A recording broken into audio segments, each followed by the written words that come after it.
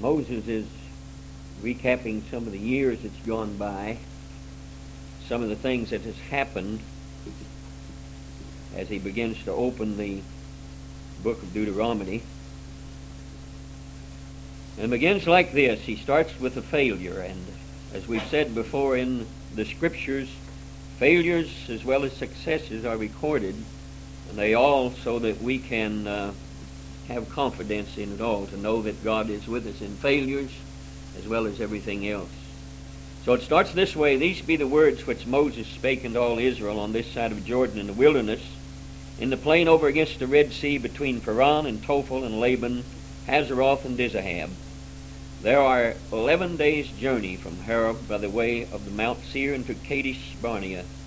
And it came to pass in the 40th year, 11th month, on the first day of the month, that Moses spake unto the children of Israel according to all that the Lord had given him in commandments unto them.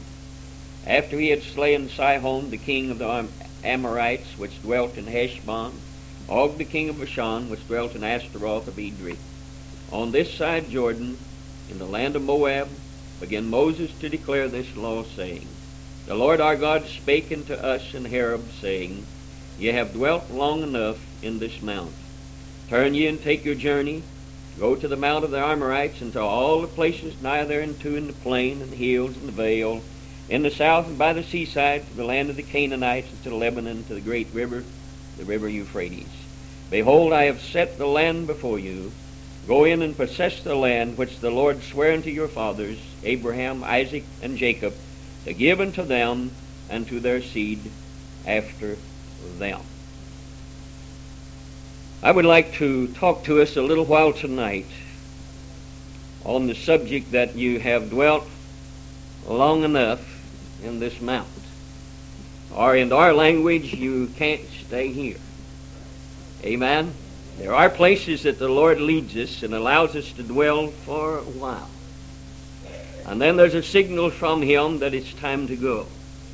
Recapping that, the speaker is Moses. He was 120 years old, and his eyes was not dim, nor his natural force abated. He was strong as he ever was. And he speaks with the authority of a prophet, with the affection of a father, and with the earnestness and with the urgency of a dying man. He had suffered much to bring those people that God had placed under him. He had suffered much to bring them where they was at. And they had enjoyed some good things there. That was the speaker. The hearers was all Israel. A new generation had sprung up from the ones which received the law at Sinai. And because of that, new converts and newcomers need teaching. And so Moses is recapping to these new ones everything that the old ones had already known. And the subject, of course, was like it had been for some 40 years, all the land that God had given him in commandments unto them. Now this doesn't refer to new commandments, but to the old commandments which they had heard from the beginning. We're living in a day and hour where people are craving new things, so to speak. But the preacher's function is not necessarily to bring forth new things, but to remind us always of truths that do not change. And the Bible is filled with truths that do not change. Our function is to give line upon line and precept upon precept until there becomes a new awakening in the hearts to loyal obedience to the given Word of God and the challenge that God has given each and every one of us. Now the time was in the 40th year in the 11th month. It was an important time because this generation was about to go into the promised land. Now to go in and take something that God has given us, told us was ours, of course there always a fight that is there. We feel like that if it's time to go and God has challenged us to go, we feel like then the land lay before us and there's no problems. But that's not so. And God tells us in this, always when God gives us a promise and says something is ours, He tells us that He's going to fight with us, but He's not going to do all the fighting. It's up to us to be obedient unto Him. So this call for a renewed dedication on the hearts of individuals. How many of you are aware that there needs to be a reawakening and a new dedication in the hearts of God's people, in my heart and in your heart, to realize the great momentous task that is before us, the greatness of the challenge of God. the things God said was ours if we could believe Him and get beyond the place that He's brought us thus far. Moses wasn't saying where they was at had always been wrong. It is a place that God placed them there for a reason. But he was saying, you can't stay here now. There comes a time when there must be a movement. And so in order to move, individuals have to have renewed dedication. It's scary out there. It's more comfortable to sit where you know things are and the way things are, and to move out always has been and always will be. It is a scary thing, and it takes faith to do that. So it takes renewed dedication. Without renewing our dedication to God, without really getting down and talking to God one-on-one, it is impossible for us to accept the newness of what God wants.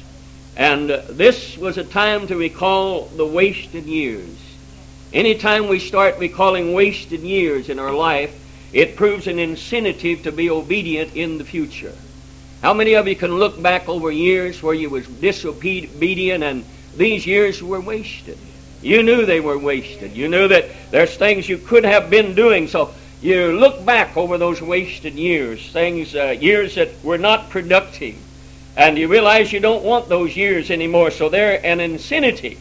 You realize years are wasted because of disobedience or incomplete obedience to God. And that proves an incentive to be obedient to God in the future. And we always need God's commandments in our memories and in our hearts when we're meeting a formidable foe, the which would put the loyalty to God and our fellow man to a test. And Moses' people was about ready to do that. And I would like to remind us tonight that as we received the challenge from the Lord, we have already met and will continue to meet a very formidable foe. A foe that is entrenched in hearts and lives. A foe that's entrenched in our city and in our neighboring surrounding communities. He's entrenched there. He's been there a long time.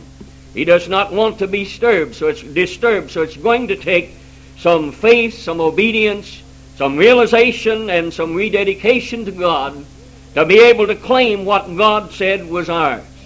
Now, I would like to have what God says was ours. I think the devil is dwelling on God's territory. I don't believe it's his. Heard a lot of people say, well, go in and take the devil's territory. Well, I don't believe it's his. I believe it belongs to God. I think he's there by default.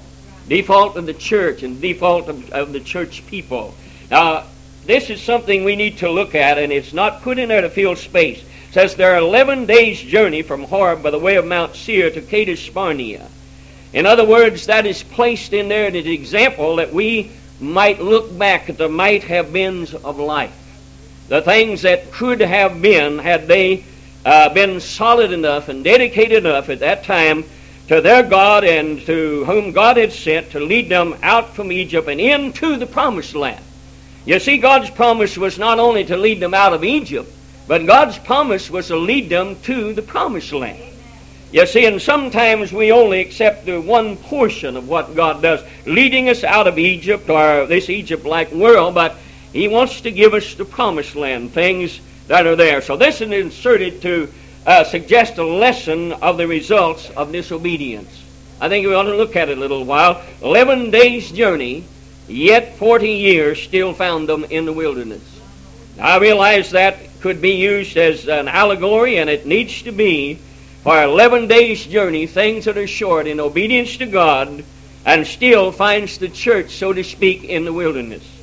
Still finds us not being able to know exactly or maybe care exactly what God wants out of our life. And from this one scripture we learn that sin turns short ways into long ways.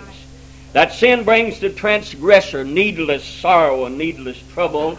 And that sin fills lives with regrets, fruitless regrets, and sin delays the fulfillment of God's promise.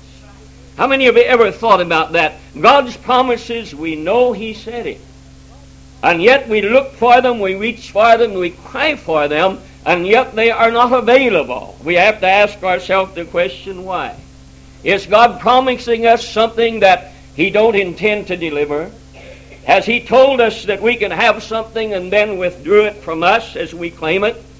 I think it's 1,000 times no, simply because sin someplace, inabilities to grasp what God wants out of our life, has delayed, not canceled, but delayed the fulfillment of God's promise and plans in our life.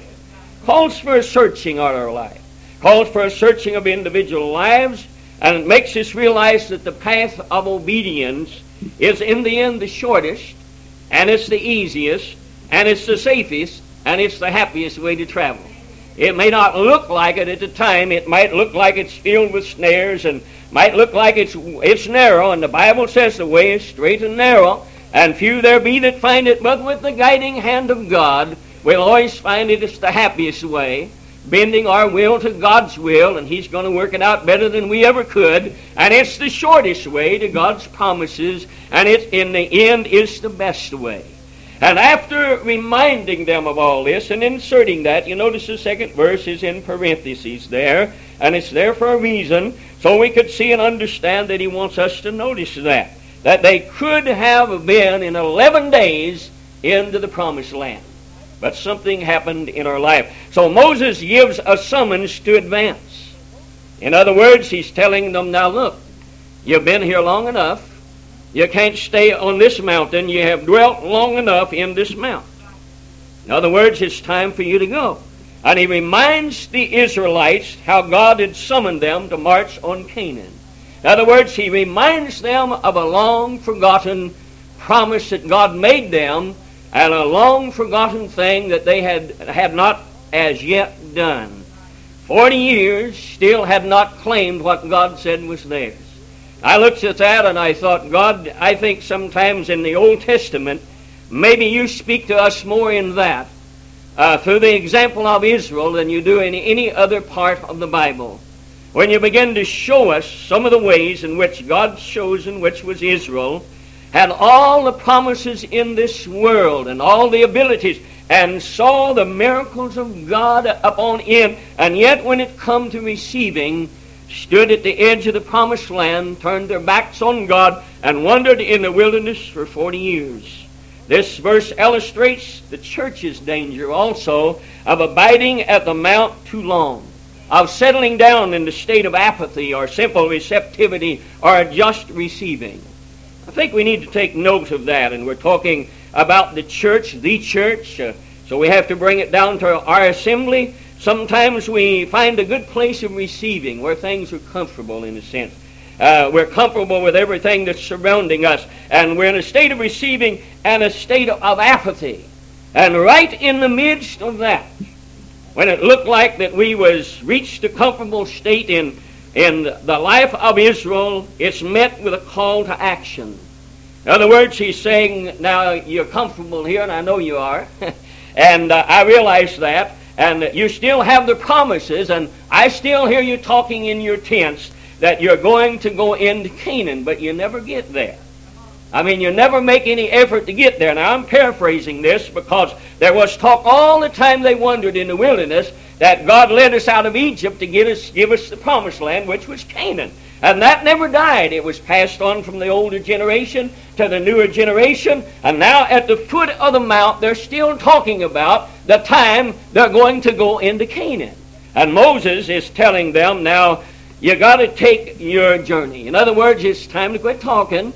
You've talked long enough. You've sat around this mountain long enough. And it's time for you to go. But before we get into that, you got to notice Israel's stay at the mountain was good while it lasted, and it was necessary.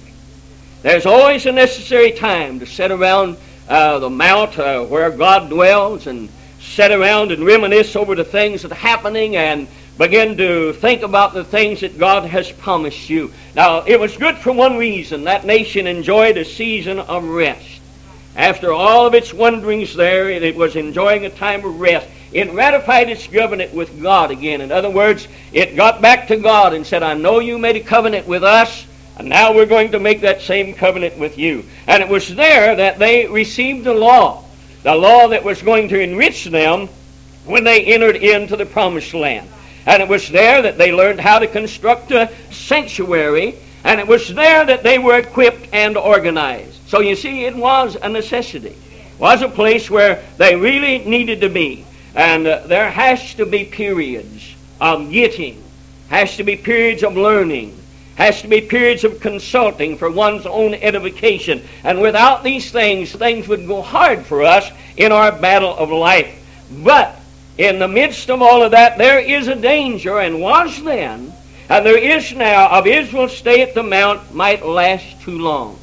In other words, they was at rest and peace with God. He wasn't angry at them hardly anymore. They was receiving the law and instructions and edifying one another, and things was going real good for them. Their enemies was not rising up against them, and they were sitting at peace, and they knew that immediately, should they leave there, they was in for a battle whenever they crossed the River Jordan, across the River Jordan into the Promised Land. They knew that. And so when you know, when everything is peaceful, and when there's not much demanding out of you, and when everything is going pretty fair, and you know, and you're at peace with God seemingly, and you know the next movement is going to thrust you into a battle, then it's pretty hard sometimes to leave where you're at, even though where you're at is a necessity. Where the church has been, where the church is perhaps now, has been a good consequence. Been times of getting, of learning, consulting for our own education, and all of these things. But sometimes with us, like Israel, we can sit too long, lose the earnestness of the presence of God, lose the motivation that God had given us, lose the zeal, desire, and determination which God said was ours, and sit in receptivity, coming to God's house only to be a receiver, never to be a giver. Coming to God's house only to receive a blessing, never to be enhanced and enriched in God to prepare us for the battle that is before us. And there was a danger of Israel at that time, and that's why Moses stood and said, now then, you've dwelt long enough in this mountain. And it's the same way with the church. When she consecrates her attention to exclusively on her own spiritual improvements and forgets her mission to the world, it's in trouble. And might I say, for the most part, the church world is in trouble today. It has looked around and sought its own improvements, sought its own desires, building its own thing, and has forgotten that her mission in the world is not to come and receive, but to come and receive that we might be able to give to a world that don't know anything about where to receive these things. And so Israel had, in a sense, lost her mission. She had forgotten that she was supposed to go to the Promised Land, or at least she wasn't interested in going.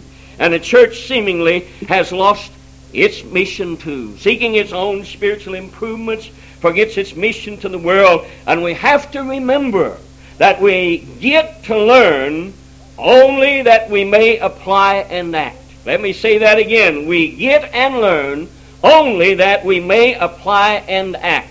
In other words, what we learn from God and what we get from God is given us to apply to our lives and put action in our lives that we might reach other individuals.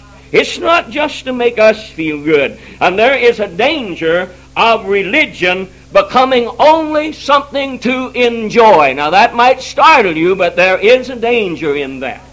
And that danger has encompassed the church world almost as a whole.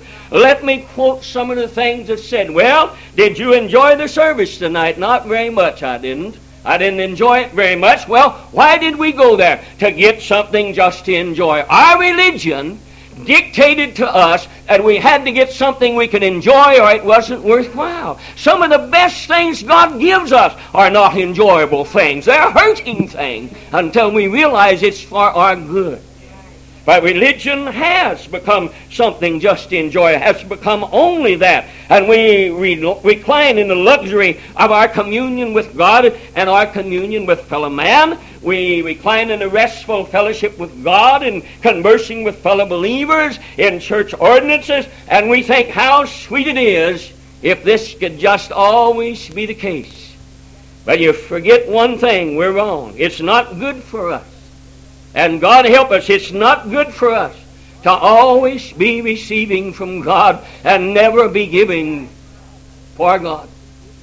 It is a dangerous thing, and I might say this is why the church world is in trouble. And I'm saying the church world, for the most part, is in trouble. Religion is declining. Eastern cults and religion is coming in and focusing its attention, and it's finding it some converts, simply because the church has enjoyed itself where it's at, seeming oblivious to whether anybody else is dying or not, ears deaf to the cry of the lonely, of the hunger, of the disturbed, and of the lost, not realizing that we have the answer to that. Only we. We're the only thing that lives and works in this world that can present God. But we're wrong when we just stay receiving. Receiving. You know, we're kind of like that little bird that gets in the nest, and it just opens its mouth wide open, and it just says, feed me. Feed me. Come on, drop a worm in there. I got to have me something to eat. And that's a little bird, but we ought to get beyond the little bird effort. We ought to get to the place where eating becomes our livelihood. We have to always eat. But we eat to receive strength that we might give it to someone else and increase God in our everyday life. So religion, salvation, whatever you want to call it, apart from active usage, soon loses its vitality.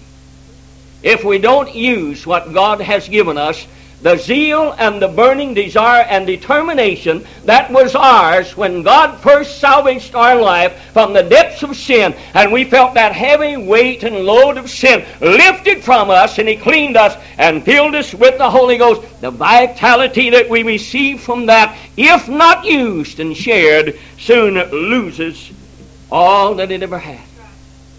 I think we need to check our lives tonight individually and ask ourselves, do we have the vim, vitality? Do we have the zeal, the determination to reach people that we had when God first rescued us? I think if we asked ourselves that question, we'd probably get a resounding, sickling no.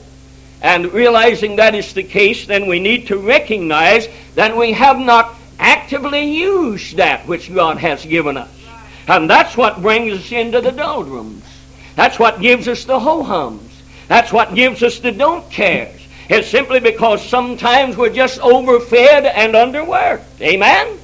We just come and we gain weight and we eat off of God's Word. That is, if we want to. If we don't want to, we don't.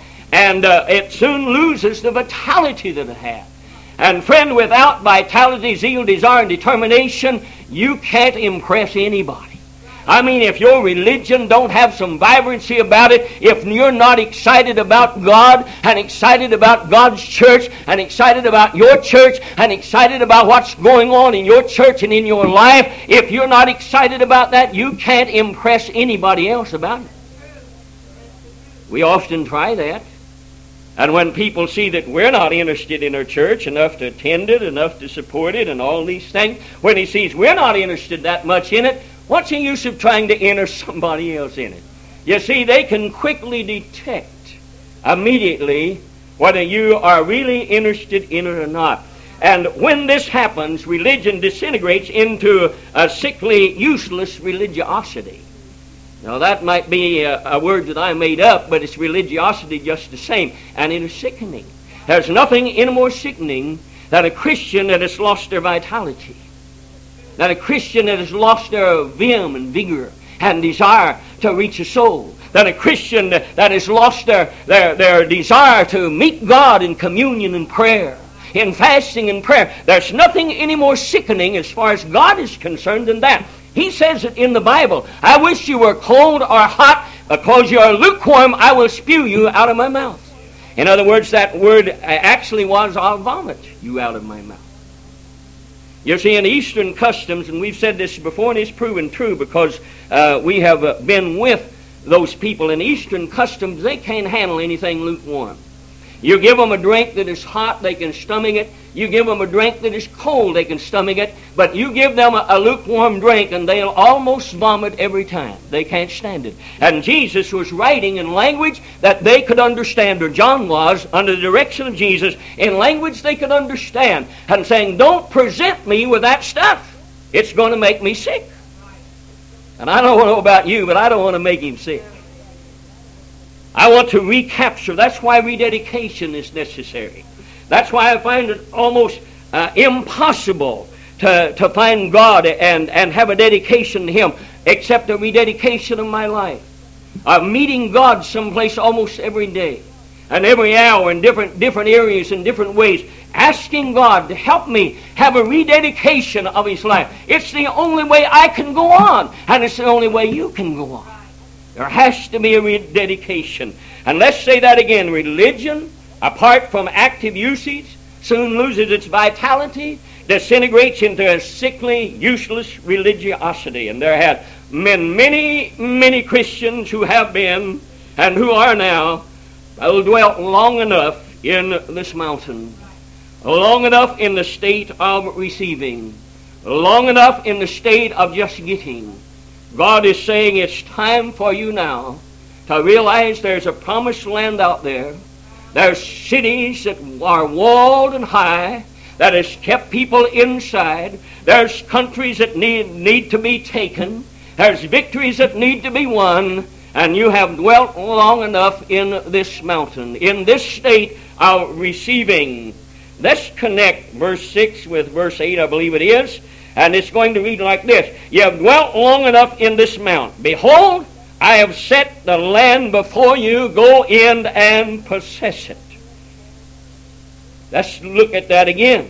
Connect them. Behold, or you have dwelt long enough in this mountain. In other words, Moses is saying, now look, I'm not just sending you out someplace just to do something. There's a reason. Now he said, I've set the land before you. In other words, he's saying very plainly to Moses, and I think he's saying to us, that the land out there I have already given to you. I've set it before you, and I want you to go in and possess it. You see, even if God had given it to them, they have to go in and take charge of it. Amen? If somebody gives you an automobile, it does you no good unless you go and take possession of that automobile, all right? If somebody gives you a house, that house is of no value to you, although it's yours, but you have to go in and take possession of that. And that's what God is saying. The land is yours. I've given it to you, but you've got to go in and take possession of what I have given you. Otherwise than that, it still remains in control of those that have it. And that's the same way it is with the church. God has looked out at the church and said, I've given you the world. In other words, what did he say? He said the world is out there. That's the ground. And the seed is the word of God. I've given you all of that to sow the seed in. I want you to go in and take charge of it. I want you to at least sow some seed. But when you look at that place, why wouldn't they want to stay there? And why are we so bound and determined to stay in our present condition in our lives? Well, they found Sinai a place of comfort, a place of security. In other words, nothing was demanded of them there. I mean, they were just there. They were God's children. They lived the best life they possibly could. And they were comfortable. And besides that, it was a high privilege. They were God's people. They were sitting right under the mountain of God. And it was a high privilege. And they were delivered from bondage, taken out of Egypt. They didn't have to make bricks anymore. And they were safe from the enemies. Pharaoh's chariots and horsemen were at the bottom of the sea. They had enough to eat and drink. And what a place of privilege it was. But just in that hour of comfort, and that hour of security, came the divine voice of God through his leader Moses, said, you have dwelt long enough in this mountain, turn ye and go. The mountain is a place of vision. You stand on that mountain top and you visualize and you see what is actually yours. But the plain is a place of achievement. That's where you go to achieve. It's one thing to be a hearer of the Word of God, and it's another thing to be a doer of God's Word. It's a great thing to visualize. You have to have a vision. The Bible says without a vision people perish. And it's a great thing to visualize and have a vision. But it's a higher and greater thing to put those vision into deeds and actions. And say, God, I can see it. I can visualize it. I know that it's out there. And then we begin to put our words into action and into deeds. And the first thing you know, that which we saw out yonder then has become what we see right here. We have brought it into being. The mountain is a place of security. The plain is a place of struggle. Anytime you look and the Bible says something about the plains, you'll always find that is a place of struggle. The mountains always is a place of security where the mountains of God surround them. So the plain is a place of struggle. So what was Moses saying? He was saying, come out from the security and go into the plain where you're going to struggle and fight for a land that I have given you. When the Israelites escaped Pharaoh's chariots and horsemen, they enjoyed freedom from danger for approximately 1 year. And in that moment of peace came the voice of God that again says, you have dwelt long enough in this mountain, turn ye and go, which is a message.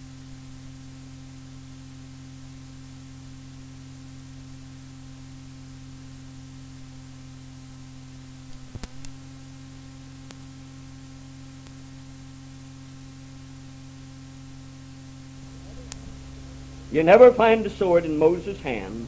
He would, if God would have allowed it, share in his leadership and his responsibilities with anybody that so wanted.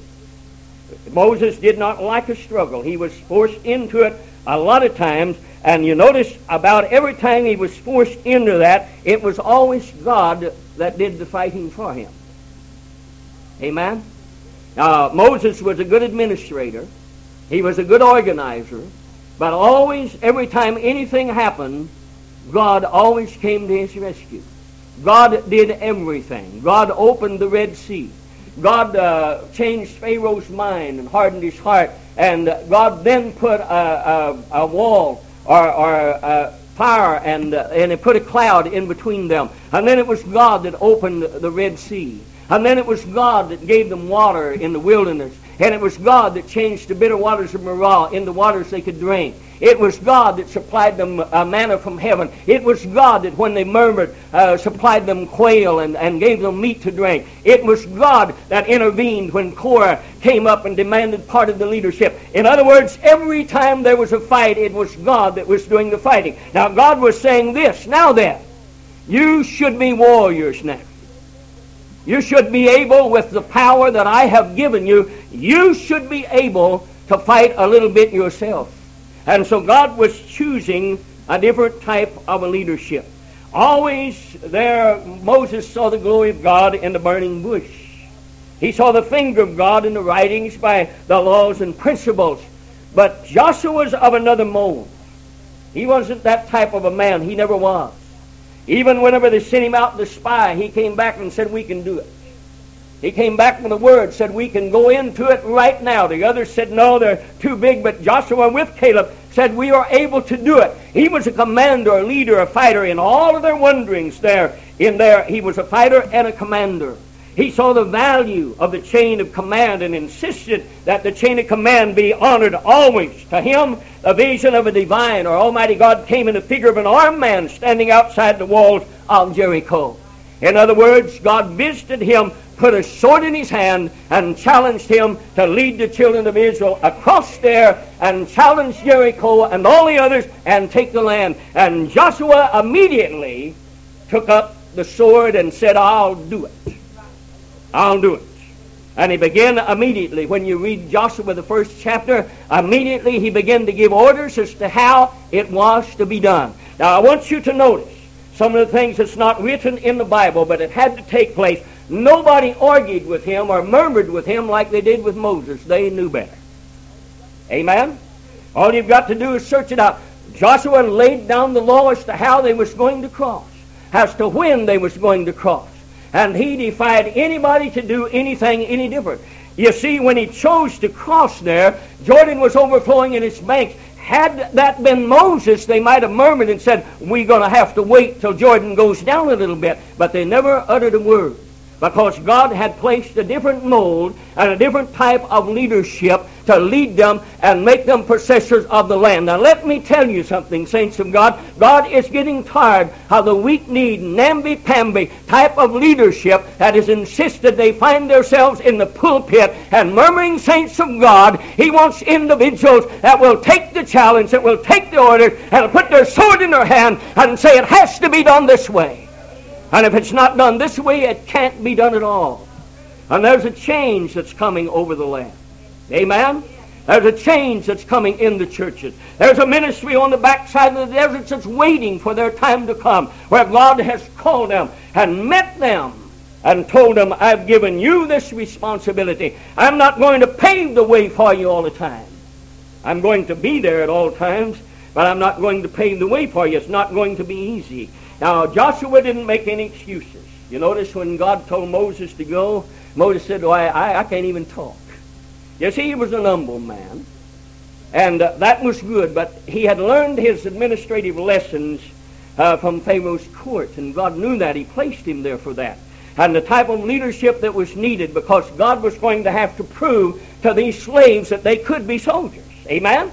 What Moses led out was a bunch of slaves that was used to kind of doing this, that, or something else. What Joshua took over was soldiers, individuals that had underwent hardships, individuals that knew what they was doing. So Moses hesitated, and God had to send him Aaron, which was always a thorn in his side when he went there. But Joshua didn't hesitate, or he didn't make any excuses when the leadership was thrust upon him. He just simply said, I realize somebody's got to do it. God has called me to do it, and so I'm going to do it. The time for peace and meditation and the vision had passed. It was time to do it. You know, there is in the movie-making industry something that says lights, camera, action. And unless you get past that lights and camera, you're never going to have a movie film made. There has to be action. There has to be preparation. There has to be lights. There has to be camera. But the minute they say action, then action begins. And that's what God is saying. Lights, camera. It's time to do something. God some way challenged our life. Challenge our heart. Let us realize it's time to get up from this thing. And Joshua realized that the time for action had come, and Joshua knew it. He knew that he couldn't afford to mess around there in the mountain any longer, or they was going to lose every promise that God had ever given them. This called for Joshua's type of leadership, and it still calls for Joshua's type of leadership to accept the challenge, to put out the way that it is supposed to be, and to believe that people are going to be dedicated enough to God and rededicated enough to God, and tired of letting the devil take in their families. I said it before. I think it's time that God's people some way realize that we don't have to let the devil walk in our front door and afflict our family and Brother Colin take charge of our finances like he does with a lot of us. I think it's about time that we's taking charge of our own life through the power of God and suggesting to the devil and giving him notice that we refuse to allow him to cause confusion in our lives anymore.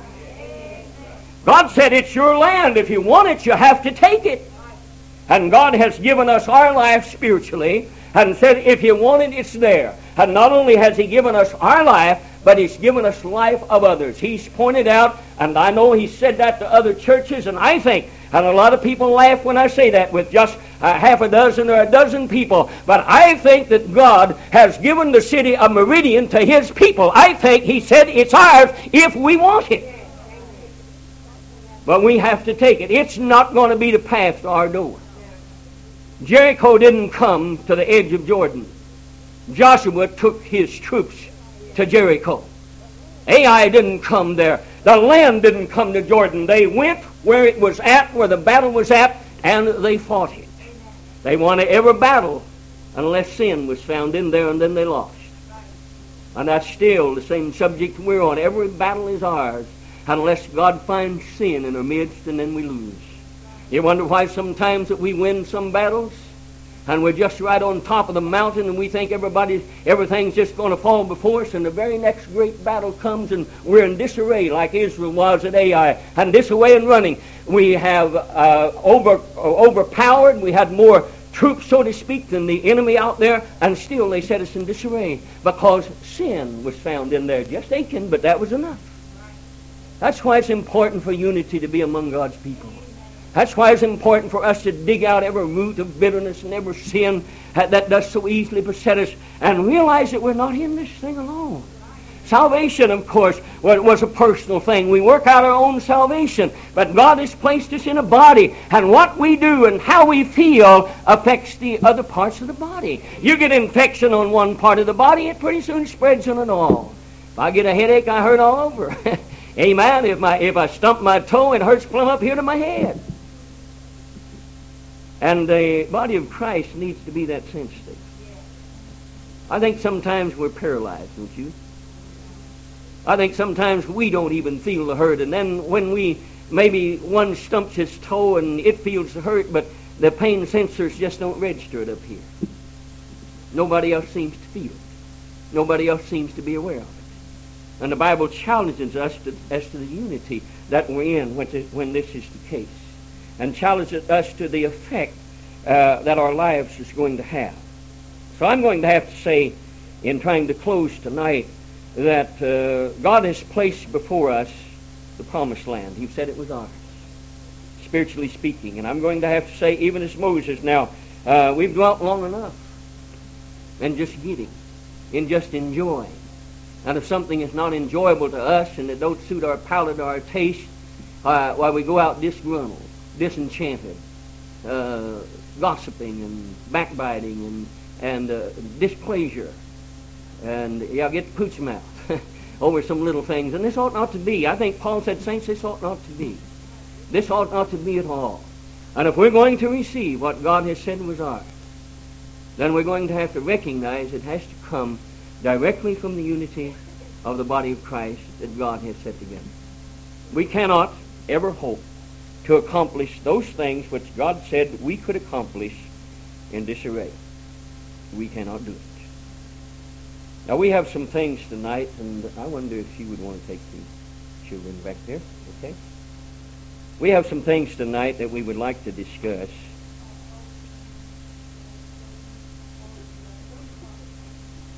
Don't get louder than I am. First, the announcement. What is this? Some things for a lady in the mid-30s and for a couple in the 40s. We need goods, canned meat, vegetables, fruits, and what have you. Do we bring that here to the church?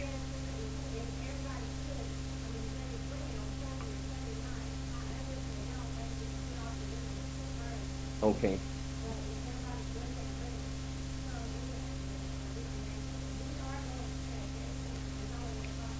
Right, okay. All righty. It's needy families, okay. Need canned meat, canned vegetables, and canned fruit. This is just, it's all in cans. That's what you want? Okay.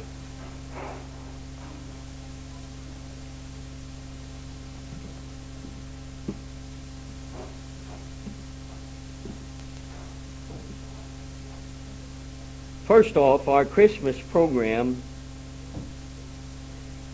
is going to be Thursday night, December the 22nd, 7 o'clock. We're expecting it to turn out good. Now, for those that were not here, if anyone was not here, special services we had announced to hold a little bit till we found out on December 27, 28, and 29. Things haven't worked out at all because we can't be real sure whether they're going to be here or not, so we will not plan on those. So you can delete those from the calendar. Another thing, Brother Gene and I went to the City Council meeting, and our hearing on the purchase of the property is going to be January the 17th at 6:40 p.m. Everybody that can needs to be there. We're not sure how much or if any opposition. We know that two are not interested in us being there, but whether they will show up or not and show their objections, I don't know. So that's going to be January the 17th at 6:40. Now that kind of puts us on hold a little bit. And also, Brother Bill and myself and Joyce, Sister Bonnie and Grace went and looked at the church furniture that we was talking about, where there's 20 12-foot pews and 3 choir benches, a pulpit, 2 altar benches, 2 small ministers' pews, 2 flower stands, 1 communion table, and they said they would not take less than $5,000. I'm not sure whether they'll even be there after we find out whether we can build or not. We certainly don't want to do anything about that, but we should maybe try to decide or pray about whether we would want to tell him we are interested if they're not sold before this time, should we get a property. It looks to me like, now the pews, the color of course leaves a little bit to be desired, but we maybe can work on that, and they need to be clean, but they're solid and they're pretty. You can ask anybody that went, and if you want to go anytime, where I can give you directions, or we can go and look at it. The pastor lives right there by the church. And like I said, maybe we need to pray about that and talk it over and see if we think that would be a good deal. I don't know what pews sell for now. But I do know that back in when we were building in the 70s, they sold for around $300 or $400, and I'm sure they're a whole lot more than that now. They're probably doubled or tripled since that time. So, like I said, maybe we need to pray about that and discuss it and try to find out if I should call him and tell him that we are interested, but we can't make any decision until we find out whether we can get property or not. Now then, it has always been my experience that anytime people are excited and interested in doing something, and now this is over years of experience, so you're going to see my concern, that anytime anybody was excited about something and interested in doing something, the treasury always went up.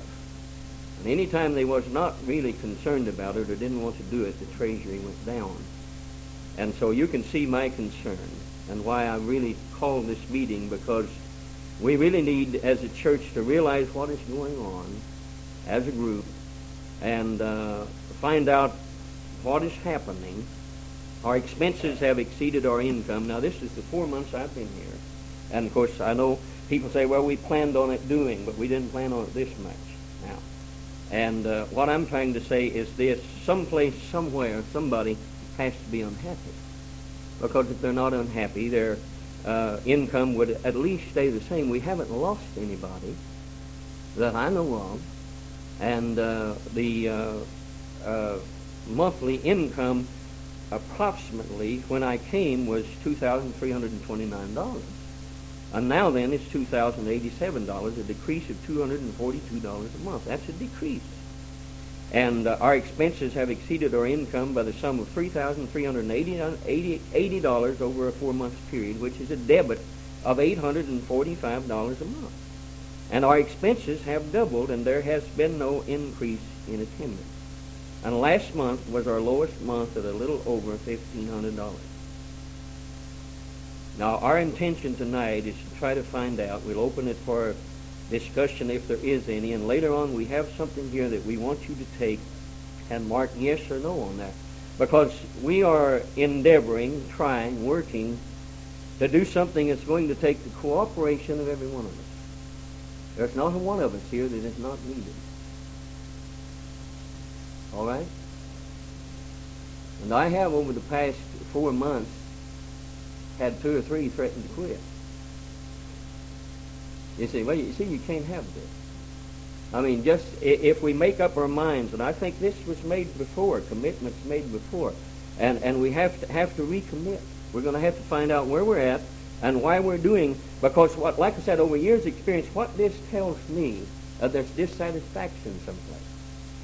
Because that's the only time that people withdraw. You see, people don't talk with their mouth, they talk with their billfold.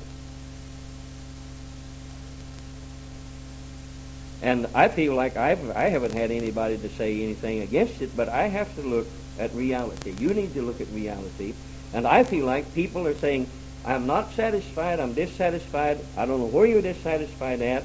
If you're dissatisfied with me, the same road I took here, I can leave. It's that simple. Because I've said it before, you seem to have gotten along better, at least financially, before I came than you have since I've been here. Now, you've got to stand in my place and see how that looks to me, especially over the years of experience that says if people are excited, if they're in unity, if they want to do something, they'll suffer. I mean, they'll suffer and give more. And if they're not interested in it, and something is that they don't want, then they don't give. And your treasury suffers. So the treasury talks. Money talks. It always has, and it always will. Now, I don't know whether this is indicative of anything or not, but your tithes and your offerings belong to your church. If you want to give anything anyplace else, that should be extra. Now, I've got proof of that. Malachi 3:10 says, "Bring all your tithes into the storehouse, that there may be meat in mine house." In other words, where you come and worship and you get your food, that is where your tithes belong. And there's nothing against giving to somebody else, but don't do it out of that which belongs to your church, unto the house of God that you attend. All right? Now, like I said, I don't know if that's indicative, but it has been in places we've been. We've had individuals at the place that we just left was sending their tithes to Jimmy Swaggart. And then their heart was just broken whenever what happened happened. And coming crying. And, of course, my heart bleeds for somebody that's been deluded. It does. I don't get any enjoyment out of that. But I sat down and talked to him, and I said, let me ask you a question. When you get sick, is Brother Jimmy Swaggart going to come and visit you in the hospital? When you get lonely, is Brother Jimmy Swaggart going to listen to you over the telephone? When one of your children dies or somebody dies, is Brother Jimmy Swaggart going to come and preach his funeral? And you know he's not. It's the man that labors among you and lives among you. He's concerned about you, sees you every day, knows your ins and outs, and still loves you. And I've got to say this, with all the love of God in my heart, I've never been to a place with the people that I loved any dearer than I do you. God placed that in there. We could never have come. So I want you to know that off the bat. But I do think, and the reason for this is we feel like that we need to get shoulder. We need to find out what's wrong, truthfully. Now, also, we've talked to the board, and this has been a problem with me for quite some time, because I have felt like, I know it was well-intentioned, and I appreciate what you have done because you were giving. But I felt like all the time that it wasn't scriptural. And talking to the board and our missionary monies then is no longer going to come out of our church tithes and our offerings beginning in January. In other words, our missionary giving should be always. See, there again, the scripture says, "Bring all your tithes into the storehouse, that they might have meat in mine house." Anything over that. If you want, just like a building fund, you don't take your tithes and your offerings and put it in the building fund. Anytime there's a building fund and you're giving in a building fund, you give over and above your tithe.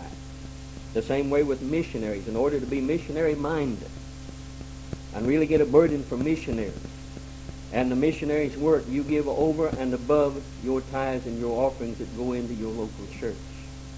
Now, this is the only way that God can bless us in a missionary program, because we're actually taking things out of His house and transferring it into somebody else's house. And He explicitly tells us that tithes and offerings belong to the storehouse, which is your local church, where you bring it all in, and the tithes and offerings went into the synagogue or the tabernacle in the Old Testament, and it paid for all the functions of the church.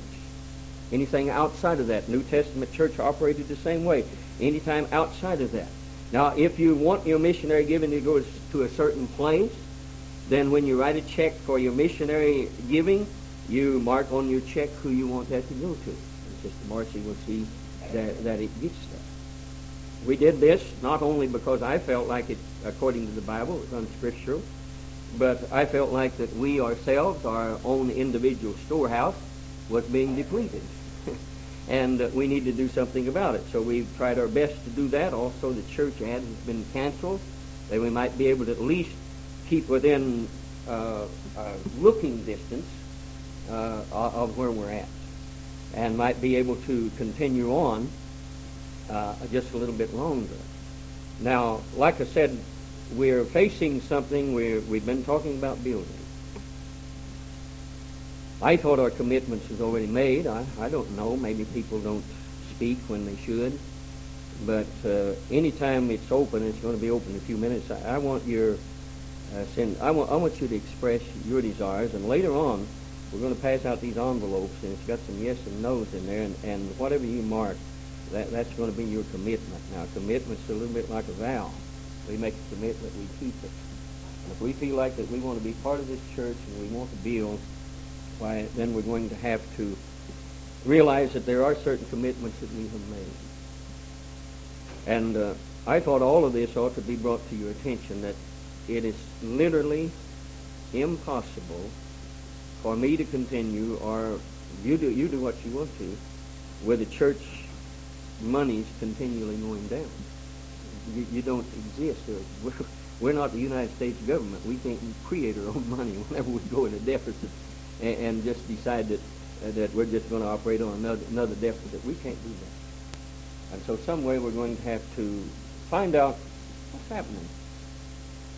So I'm going to leave it open for anybody to share with whatever they've got on their mind, on their heart.